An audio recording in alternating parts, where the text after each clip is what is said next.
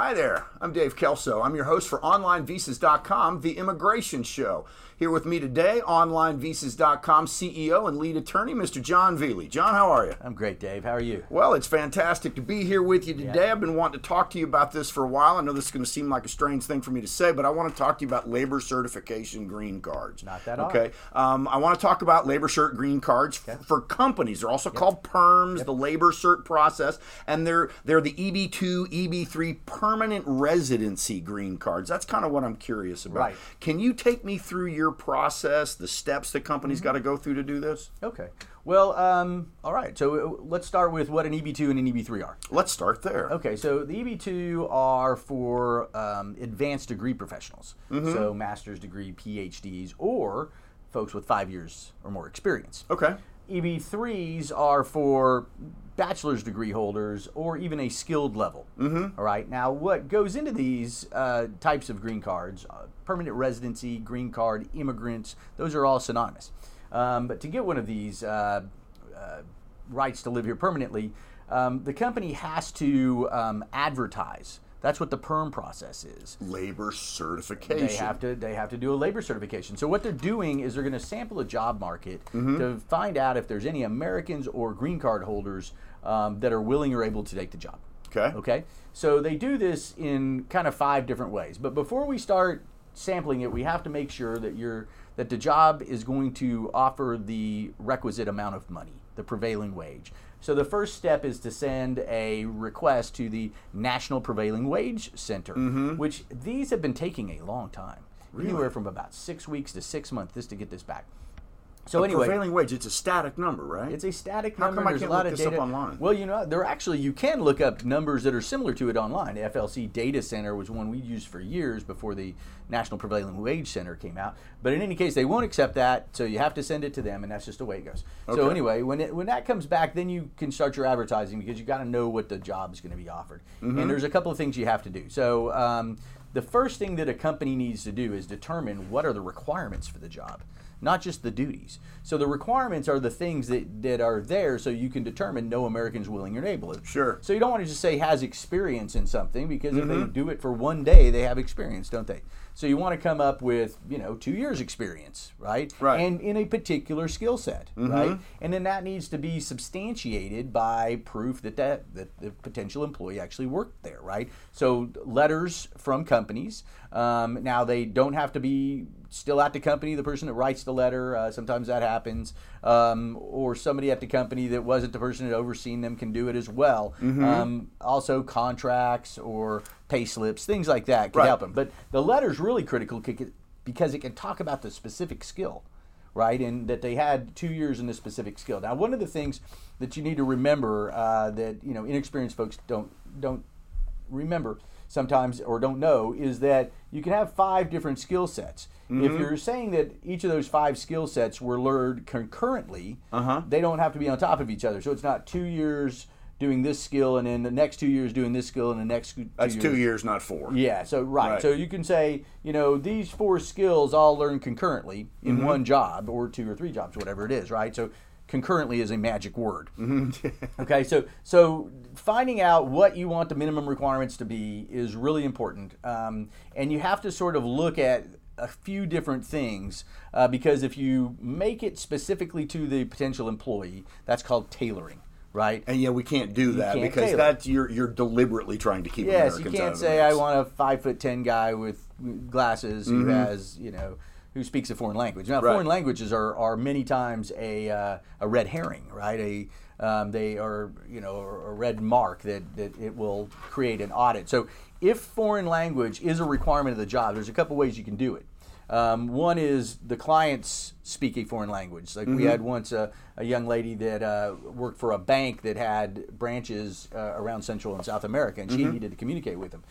It wasn't just her mere ability to speak Spanish that was important. It was her financial background and experience in there, but speaking Spanish was also a requirement. Speaking Spanish. Right. So those are things to know, right? Now, if you have something like that, one of these, red flags, you need to put it in what's called the business necessity part of the labor cert form. So those are things to look at too. So we're ready to start advertising. We need to look at a couple things. One, how has the company advertised for the job before? Okay. So if the company has always been advertising that, hey, you just need a bachelor's degree, no experience required, now asking for 2 more years experience or a master's degree that's unreasonable. Could be a problem. Sure. Well, it could be a problem. So you need to look at it and say, okay, what's different about this job than those other jobs? Okay. Might be because it's a managerial job. Maybe you got a big contract with somebody that has some very sophisticated things, and you need to have that in there. So it's not a no. You just need to be able to know those things. The next thing is maybe certifications, right? So if somebody is certified in, I don't know, some skill that they went out and got from some association, you can use that. Now, there is an exception to using experience and these certifications. That is if the company hired that individual on an H-1B visa, right, and then they obtained that experience and those certifications working for that company. Can't use that. The reason behind it is that they could have trained an American to do that. Sure. Right? That's the logic behind it. It is what it is. And it kind of makes sense. Well, it does. So you can use it if the job they're going to be in is 50% different than the job they were in. Right? Okay. But that's a question, and when there's a question, sometimes there's a problem. So you need to look at that closely. You could have related companies where they could have worked for company A, gotten the experience, and now they're going to work for company B, and that's okay. All right, so those are exceptions to the exceptions. All right, so this is what lawyers do. This is what we need you for. That's right. So in any case, after we've gone through the requirements, we now have now we've talked about it. Requirements. We have these requirements based on education, maybe a bachelor's degree in something. Sure. It needs to be open to related fields, though. Right. So if you have computer science, you need to put in a related field. So if somebody has computer engineering, something that's somewhat similar to it and can draw from that, you got to let those people come to. Okay, so you have your employment background, a couple of years maybe. You have your experience and you have your certification. You're going to look at, we've just said what you've done. You can also look at what other companies do. Go to monster.com, Indeed, any of those things, and look at how are other companies. How is this commonly done? Yeah, how many, what's their experience needed? And then the third's called an SVP rating. And this is what a lot of inexperienced attorneys don't realize is out there. So the SVP rating is standard vocational preparation. Okay. So the Department of Labor says for this type of degree, it might be a bachelor's plus 2 years experience or a master's degree. Sure. So if you're saying a bachelor's plus 5 years experience. That's a problem. It can be. Business necessity, we talked about it a minute ago. You can say, look, we are a bank and we're building some financial software for Fortune 500 companies that we need blockchain and all this really advanced technology because these guys are putting millions if not billions into our bank. You can't just have 2 years experience. You got to have 5 years experience to do this sort of thing, right? And we have others that have done it, but needs to make sense, and that's what you do.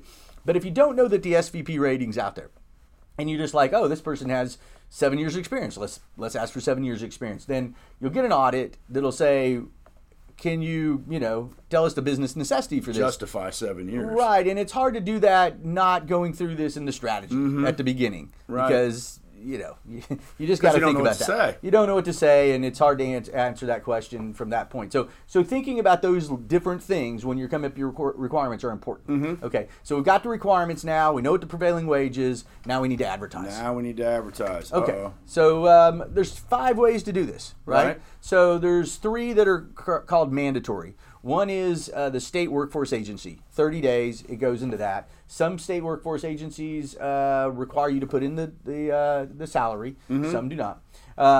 The other is posting it at the location, the work location. Like in the conference room or the break room. Yeah, something's conspicuous. Where it usually is. Yeah, not behind a bathroom door. Sure. Right. And then that needs to stay up and then is signed off and that needs to have salary in it for sure. Okay, so your workers at your company need to know that this job is there, and then the third one is 2 Sunday newspapers ads in the largest newspaper in the metropolitan statistical area. This sounds like an expensive process. It can be. It can be a few $1,000s to do this, and that has to be paid for by the company, right? And this whole process has to be managed by the company, not the intending foreign national. And sometimes a foreign national will come to us and say, "Hey, I got a company that will sponsor me for the green card," and we'll say, "That's great.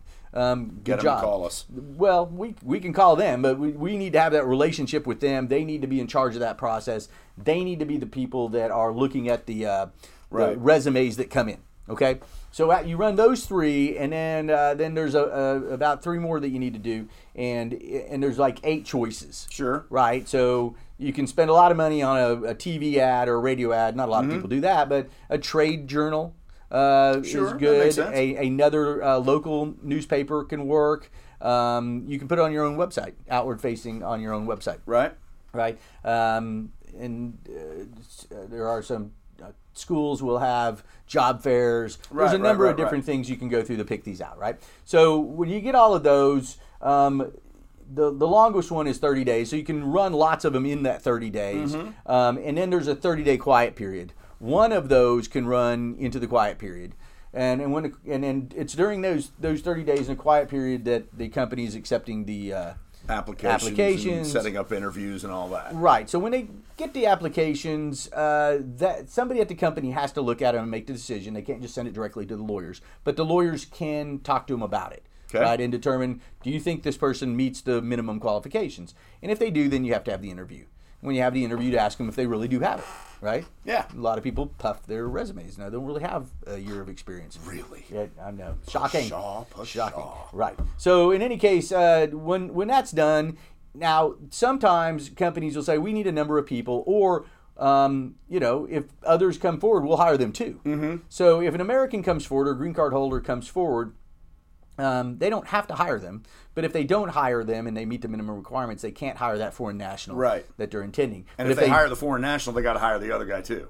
Well, other way around. If they hire the other guy, then they can hire the foreign national. Okay. Right? And then that's the situation. So once you get past that, and if there aren't any people that come forward that they don't hire, then they file that with the Department of Labor. Sure. And that's called the Labor Certification, or Labor Cert, and that's a DS 989. And you fill it in, and you note the business necessity we talked about, and that takes about 6 months.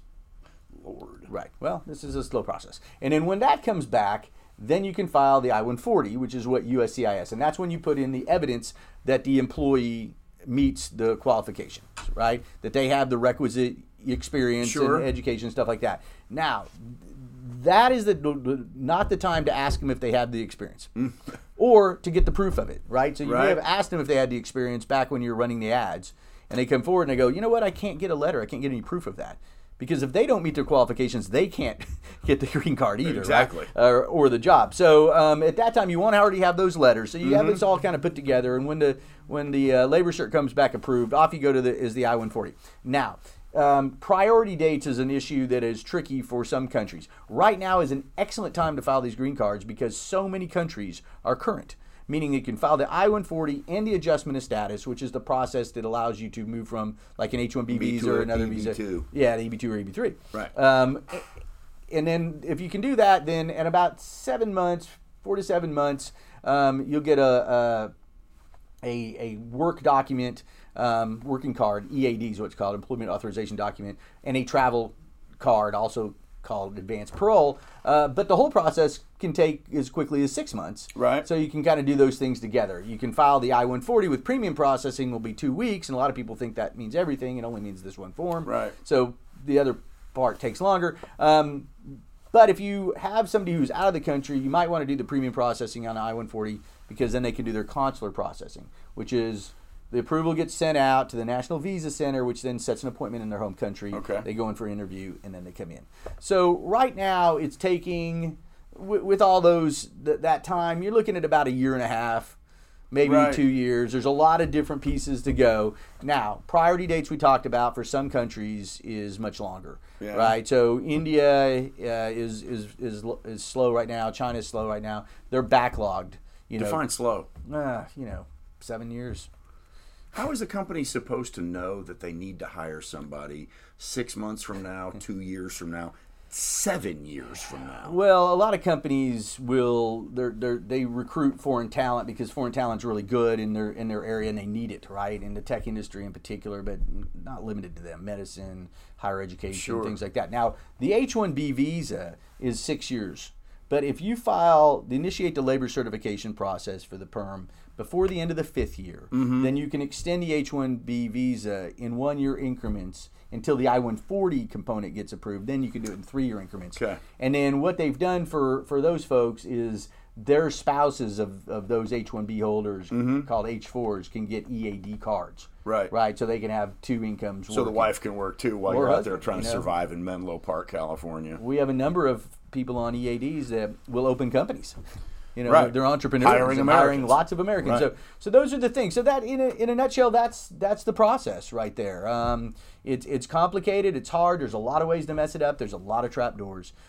So working with companies to know how to get through that thing is what we do, and we It offer sounds free like you're strategies. very necessary in this, because while you were explaining this process, I hear lots of, well, yeah, it could, but it doesn't have to. Well, yeah, maybe, but no. Yes, but maybe. So it sounds like a good immigration attorney is not just recommended, but probably required.